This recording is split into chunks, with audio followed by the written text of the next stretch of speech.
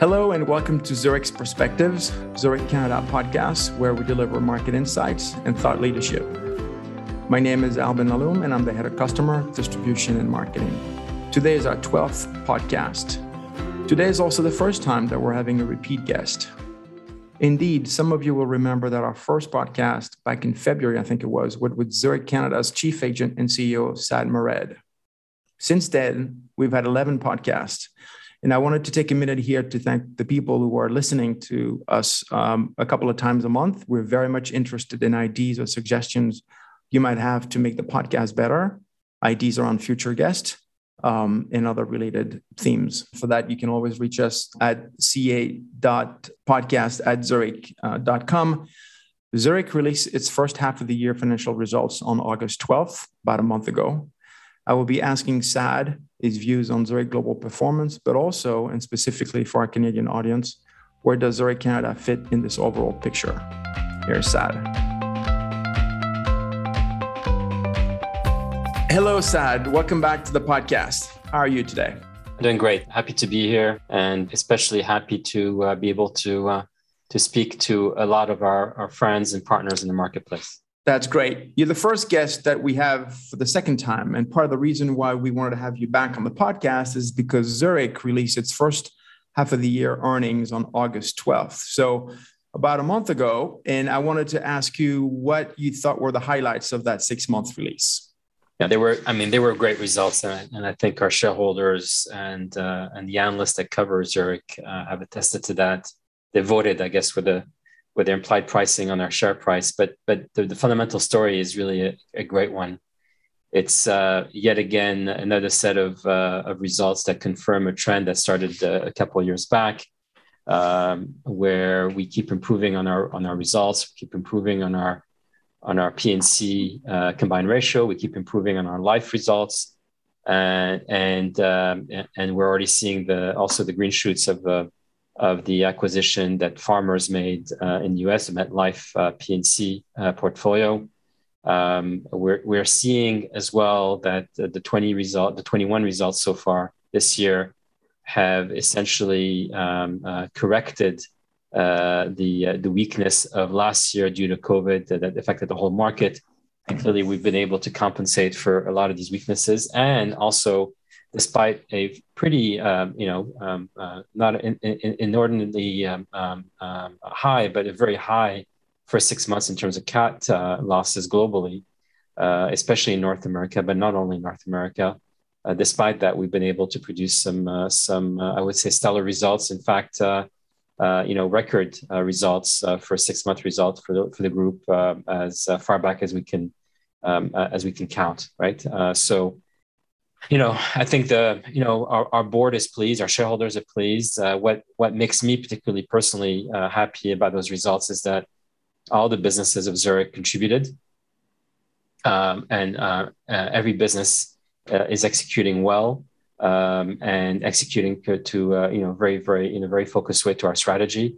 And so it speaks volume about the resilience of the business and what we're likely to see in future quarters. And finally, I can't not comment on our solvency ratio right now. We've cracked the 200%, which under the Swiss solvency test is a very, very strong number. Clearly confirms our AA rating, which as you remember, Alban, we had an upgrade from AA minus to a full AA just a few months ago. So that gives us comfort as well that we're on the right track. Thank you, Saad. Thanks for that. Now, if we zoom in on Canada, where does Zurich Canada performance stand in regard of the global performance as of June 30th, the halfway mark of 2021?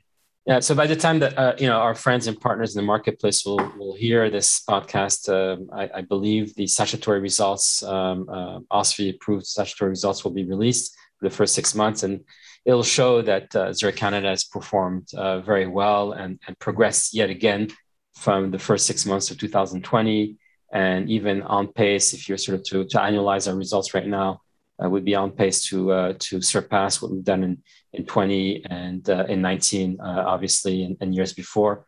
One of the strongest results Zurich Canada has put together.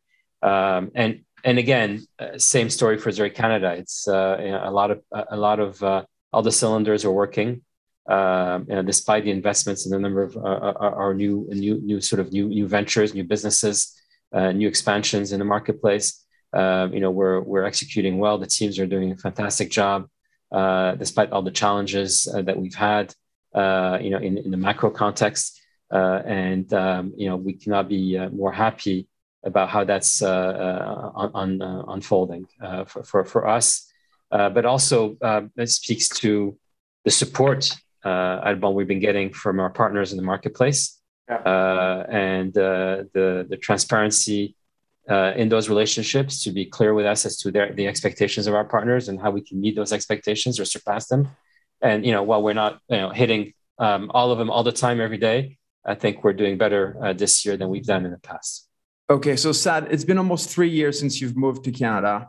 And when you look back on what the organization's most significant accomplishments are, what do you think they are? And I'm going to ask this question in sort of a leading way, as we have 4 different buckets that we use to look at our performance. And so when you think about the most significant accomplishments, first of all, in terms of portfolio balance, which obviously is always key for an insurance company, how would you sort of grade Zurich Canada's performance in that bucket over the last 3 years?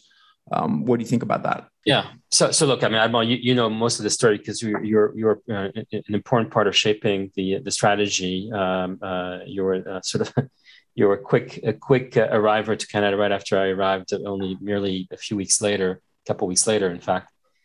So you know that we started with a number of objectives. One of them was, in fact, portfolio balance, and I'll come back to that in a second. The other one was really our mix of customers. It was our mix of geographies. There was an interesting dynamic there we were trying to address. There was a huge topic, a growing topic around sustainability. But more fundamentally, it was really also a challenge we had around culture, right? And so let me address that, and I'll get back to the portfolio balance in a second. And I think the issue of culture for us was I would say existential, right? And for us to progress as a business, to sort of reset our presence in Canada, to reposition ourselves, to address some of the feedback we were getting from our partners in the marketplace, very, very, I would say, strong and strident feedback in some cases, in terms of servicing, in terms of our capabilities to deliver, our capabilities to be consistent, our capabilities to be more comprehensive in our approach in the relationships with our partners, and therefore to our customers, was all linked in the end to the cadence of our business, our ability to make decisions quickly and with a lot of, I would say, confidence, our ability to be responsive, to be pertinent to the marketplace, to be proximate to the marketplace. And that led to, as you know, resetting our operating model, and that enabled us to also surround ourselves with a changed team, some new additions to the team, some repositioning of seasoned executives of Zurich Canada to take on more responsibilities and more accountability, and that's helped then us be able to attract, I would say, some great people from the marketplace and some great young staff as well, straight out of university that we've been training up as well. So it's been a comprehensive, I would say, attack on getting to the bottom of our cultural, sort of challenges, to get back on the front foot and to get back into a firm that was really truly customer led and able to make decisions and able to respond and to sort of move on the dime and be very, very street smart at the same time. And I think that's been, well engaged. In fact, we've gotten feedback from our employees along those lines repeatedly every 6 months for the last few years, the last 2.5 years, almost 3 years now. And that clearly that has resonated. It's been seen, it's been observed, and the feedback from some of our partners as well has been equally strong and positive in that way. Now, once you have the right team and the right people, our strategy was crafted. It was a very simple strategy, and one of the pillars clearly was our portfolio balance across our lines of business. and we've been able to essentially orchestrate a fairly interesting way, sort of fairly rapid and interesting way of getting us to rely on more lines of business for our sort of portfolio shape, and therefore our financial wherewithal. We've been able to grow our property book more than it has been in the past. We've been able to grow our specialty lines area, especially in D&O and cyber and E&O in many ways. We've been able to, were it not for COVID, we would have been a much bigger player in travel insurance today. But we are growing our NH space as well. So that's getting traction as well. We've been able to do more on our commercial auto book, leveraging some of the market trends, but also leveraging some of our skill sets and market relationships. So there's been a number of areas we've been able to sort of intentionally move towards a shape of portfolio that we wanted to have that would make us more sustainable in the marketplace, but also more relevant to our partners, more relevant in our relationships with our partners. So I think that was for me, a great milestone to pass. We have more work to do in A&H, more work to do in financial lines, more work to do in certain segments within casualty, and clearly in the mid-market. We'll talk about mid-market in a second, but we have a lot more we can do there, and the investments are there. The people or the teams are been stood up, and I'm fairly confident that we'll show success there in the next milestones. Okay, so thank you, Saad. So this is sort of the underwriting view of the company here that you just addressed. If you take the other side of the coin and look at the customer mix, where have we made progress? Where do you think we still need to focus on? There's been a lot of changes here as well in the last 3 years in terms of people, in terms of areas of growth, markets, segments that we re-entered in. What's your take on all these things? Yeah, so look, I think it's not a secret that towards the 2017, 2018 years, Zurich became known as essentially a very large account customer firm, and while that's very good, as long as you're very good at it, you could probably do well at it in the marketplace, and as long as you keep serving those large customers very well, you can be successful. However, given the sort of the nature of our sort of modern property casualty insurance market, especially in countries like Canada that are very cat prone, it behooves us not to be overly reliant on one customer segment. We have to keep investing and be very, very strong in our large account space, but we have to be able to diversify our customer segments, especially when you know that the Canadian economy is essentially a mid-market, upper mid-market economy. It's driven by those firms in the marketplace, not just in terms of company count, but also if you look at the makeup of the GDP, that those segments are a very important part of the Canadian economy. And then if you really dig deeper, you'll understand also the SME segment is a very, very important driver of the economy. This is not too dissimilar to some other markets where Zurich is present, and in those markets we have over decades, sometimes over a century, invested heavily and have a very strong presence in the mid-market, in the upper mid-market, in the SME segment.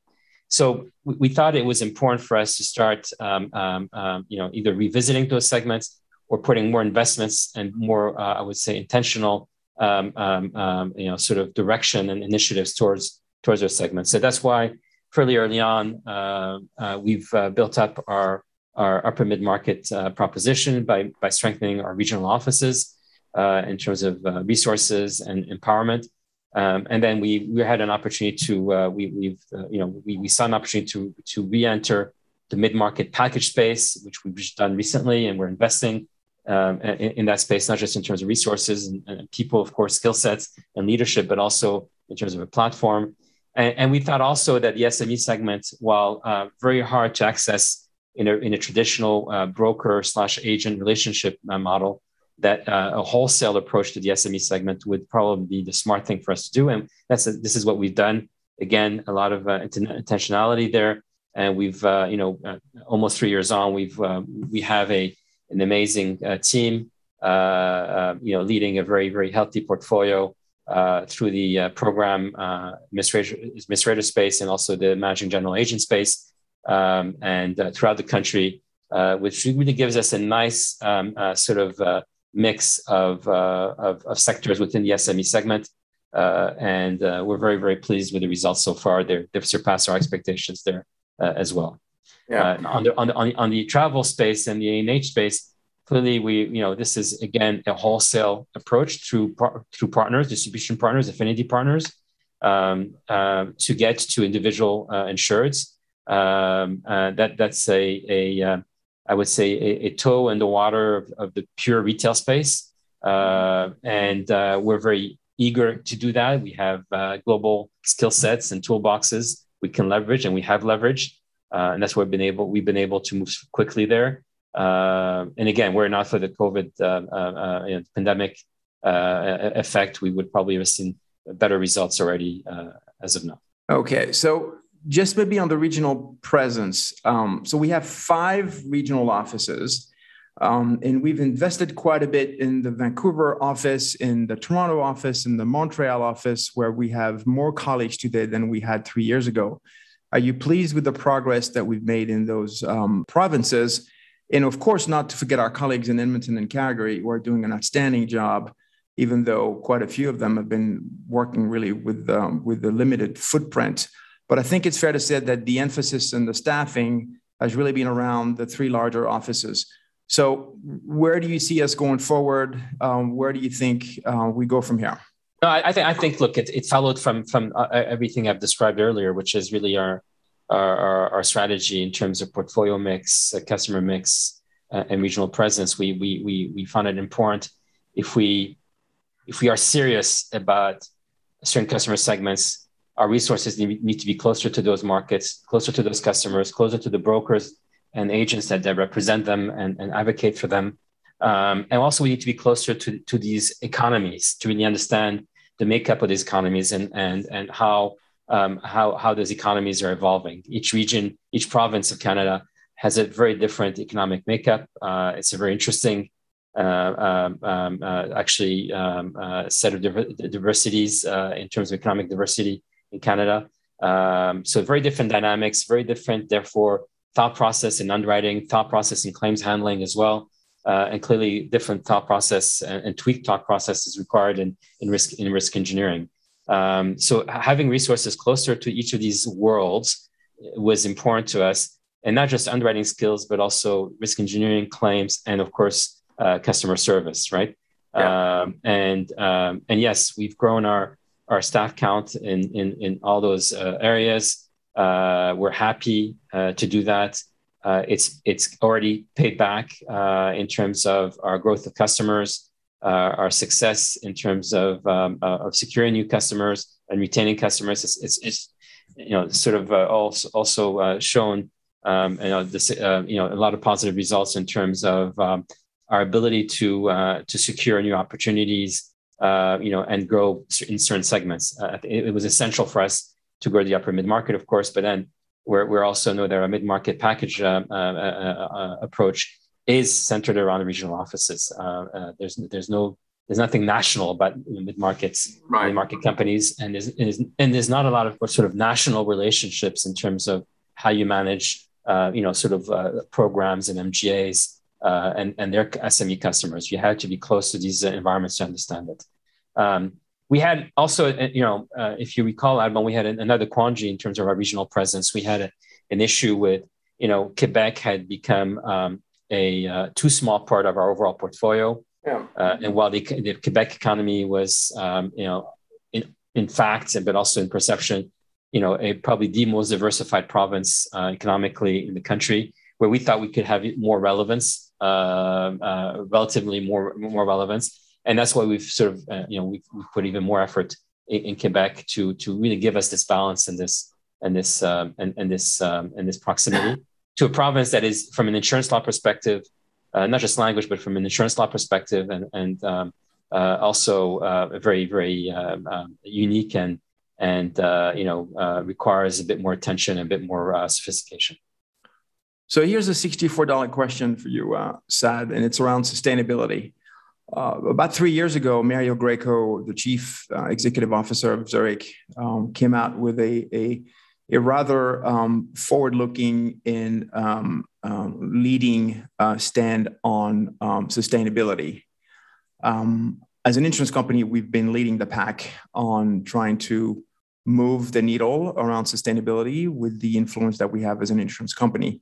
Where do you think we are today? Where do you see the company going in the couple of years ahead of us?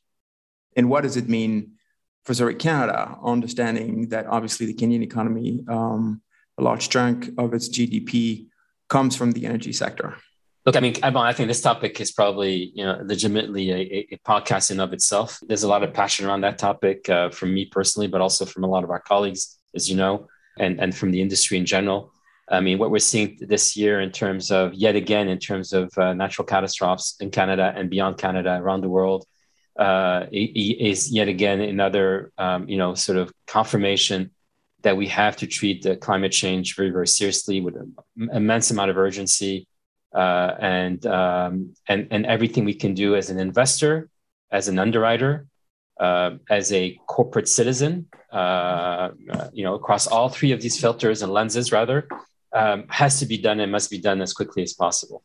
Now, our position on sustainability, especially as an investor and as an insurance underwriter, clearly was a tough position in Canada to take, but intellectually a very, I would say, relatively easy one, but a tough one to take, given the makeup of the energy sector in Canada. That has not tempered our drive to do the right thing, but it has accelerated our need and especially our local management team's need to engage with customers and really understand how we're transitioning as a Canadian economy, especially on the energy side. And that's been, I would say, very exciting, sometimes tough.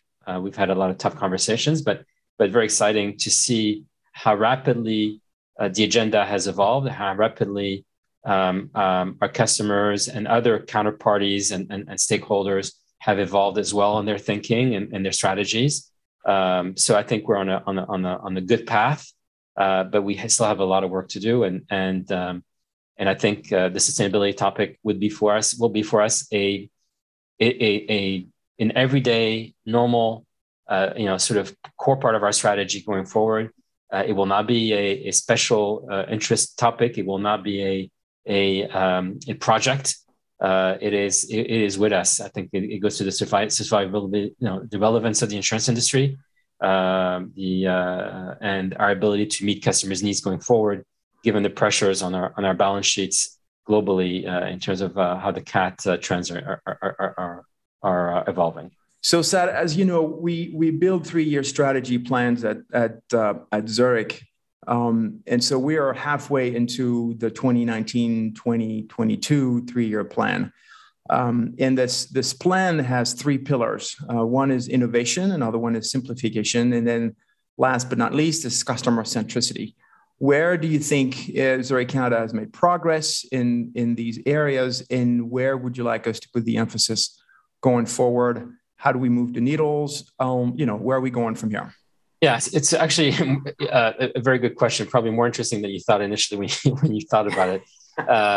Look, I mean, there's a lot of ways of measuring this, right? So there's we can keep track of a lot of the number of our projects, the number of our new technologies that we put in. We can keep track of the number of processes we've suppressed, and so forth and so on. I think in the end, our financial KPIs are the best proxies, but I think the intermediate proxies are really, are we attracting more customers, and are we retaining more customers than we have in the past? Mm-hmm. Are those customers judging us and rating us in a better way? So are we increasing the grade that they give us, that customers give us, either through transactional net promoter scores or relationship net promoter scores? And then for our employees, because at the core of delivering to customers is an engaged and productive and eager set of team members. Our employees also giving us good grades in terms of how they're engaged and how they're seeing the firm going. And I think, we have, those KPIs. They're part of our leadership's, target cards or measurements of success, of performance measurements. I think these are the best proxies to really understand whether we're progressing fast enough or not. We have invested in Canada. We continue to invest in Canada a fairly sizable sort of a sum to address a number of those areas.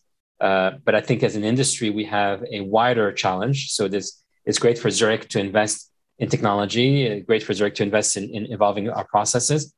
But as an industry, we have a lot of inefficiencies that no one single player can address. So I look forward to even more industry engagement to see how we can, within our industry, between carriers and brokers, between carriers and reinsurers, is there a way for us to simplify and harmonize how we work together for the benefit of our customers? So a few moments ago, Saad, you alluded to natural catastrophes. So let me ask you a question specific on that topic. 2021 is already shaping up to be another bad year in terms of natural catastrophes. And we're only 8 months into the year with estimates already as high as $40 billion. My theory is that we're going to see a floor in the market at some point if year after year, the reinsurance market have to absorb tens of billions of dollars in natural catastrophes. So it's always hard to predict where the market is going to be in 6 months from now or even a year out. But what do you think is going to happen here with those heavy tolls in natural catastrophe? What is it going to do to the market in general? Yeah. So look, I mean, I think there's a wide acceptance that the frequency and severity of cat nat events globally, even in Canada, the running average for the last 10 years has been beat by the running average for the last 5 years, and on and on and on. So we're looking at a certain level of activity that has really serious financial consequences, and that's driven by a number of things. I mean, the values, economic losses in general are increasing tremendously as well. So the economic value of what's insured and non-insured both is increasing tremendously. So I would say that while in Canada we're probably past the worst of probably another week to 2 weeks, we'll probably be past the worst of the high risk seasons for us for the rest of this year. Mm-hmm. But then again, we're worried not about this year, we're worried about next year and the years after, right? So yeah. So I'm sensing that we are sensing as a firm that we're not banking on massive improvements for next year and the years after. We're actually banking on further deterioration of frequency and severity of nat cat events. Mm-hmm. And on the other side of the equation, we're not seeing that dramatic increase in new capital coming to the marketplace. We're seeing some interesting new projects, interesting new investments, interesting new startups in a number of locations and jurisdictions around the world. But in the aggregate of all these new investments do not make up for the trends that we're seeing. So that's, I think the word floor, I think, is an appropriate one. I think where we still have a lot of work to do in some lines of business in Canada, not just on the cat pricing, but also in some cyber is, of course, a big topic right now. There's been a lot of frustration around from our customers on that, frustration on directors and officers, of course. But the U.S. liability trends for those customers of our for those customers that have active U.S. operations and active sales into the U.S. Clearly, U.S. Loss trends are not encouraging, and the new judgments that have just come through post reopening of courts are not encouraging at all, right? So there's a lot of things out there that tell me that we're not going to see a seesaw of rates. And we're going to see continued strong underwriting and prudence, and I would say good fiscal management from the different carriers around the world. Thank you. So listen, we're almost at the end of the podcast here, but it wouldn't be a 2021 podcast if I didn't have a question about COVID-19. So recently, we've announced a return to the office policy in Canada. So can you tell us a little bit more about what this policy says and how do we sort of reconcile our need to continue or strengthen the engagement with customers and brokers with the need to protect our staff and customers in terms of safety and health? Yes, sure. So look, I mean, I think that the variants, the Delta variant, chief among them, but and potentially another one, the Mu variant that's cropping its ugly head right now, are throwing our plans, our well thought through plans of this past summer up out of the window a little bit. We were hoping to be back in the office at 25% capacity for this early part of the fall, and we were hoping to be able to increase that to 50% by late November, early December. Clearly, those variants and the rapid pace of those variants in terms of their spread and their infectiousness it has given us a bit of pause. Our offices are still open up to 25% capacity, but we're clearly not at that level. We've also very recently asked that for those wishing to interested in coming and wishing to be in the office, even 1 or 2 days a week, at this stage, we're asking them to be vaccinated. This is a position we'll review as we know more and we learn more going forward. The science evolves on a weekly, daily basis. We get more information all the time. But at this stage, we're trying to have small groups of people be in the office. Alban, we want people to meet with our brokers and our customers in a responsible, safe way. We're asking them to be vaccinated to do that. We are thinking through during this interim period what the future of work will be in terms of this, the so-called new normal or the new age of working. And that's we've put some very good high-level shape around those plans and how we see the future.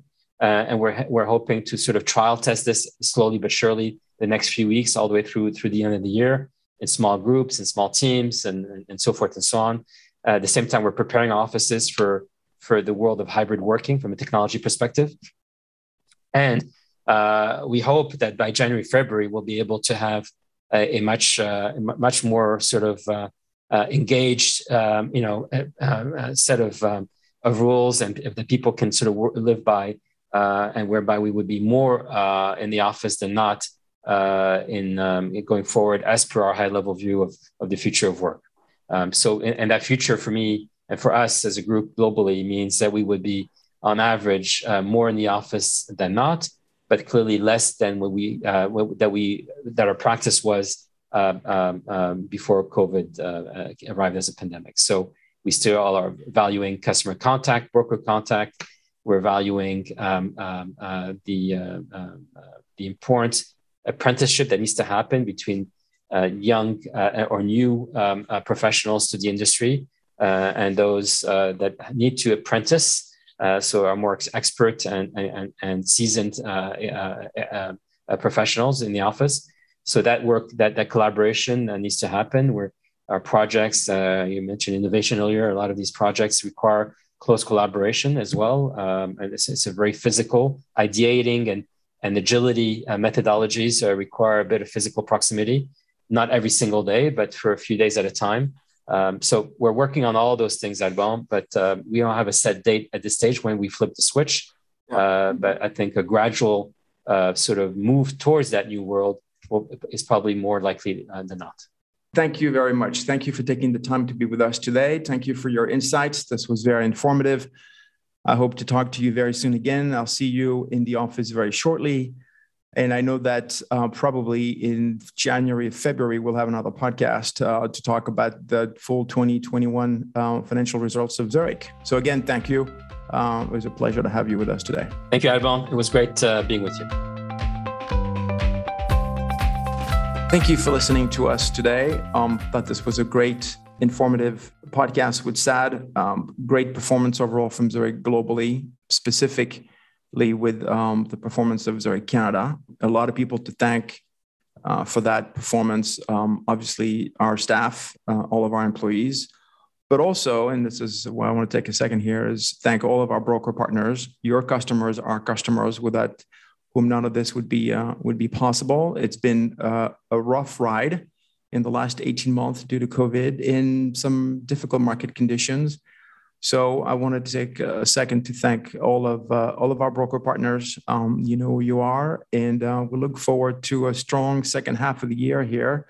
I wanted to wish you well, and I hope that this return to school and return to the office is going smoothly for all or most of you. We look very much to meeting with you again on the road. I've been doing a fair amount of traveling already, and look forward to doing a little bit more and going out and visiting some of you on the road. So again, thank you very much, and we'll talk to you soon. Take care.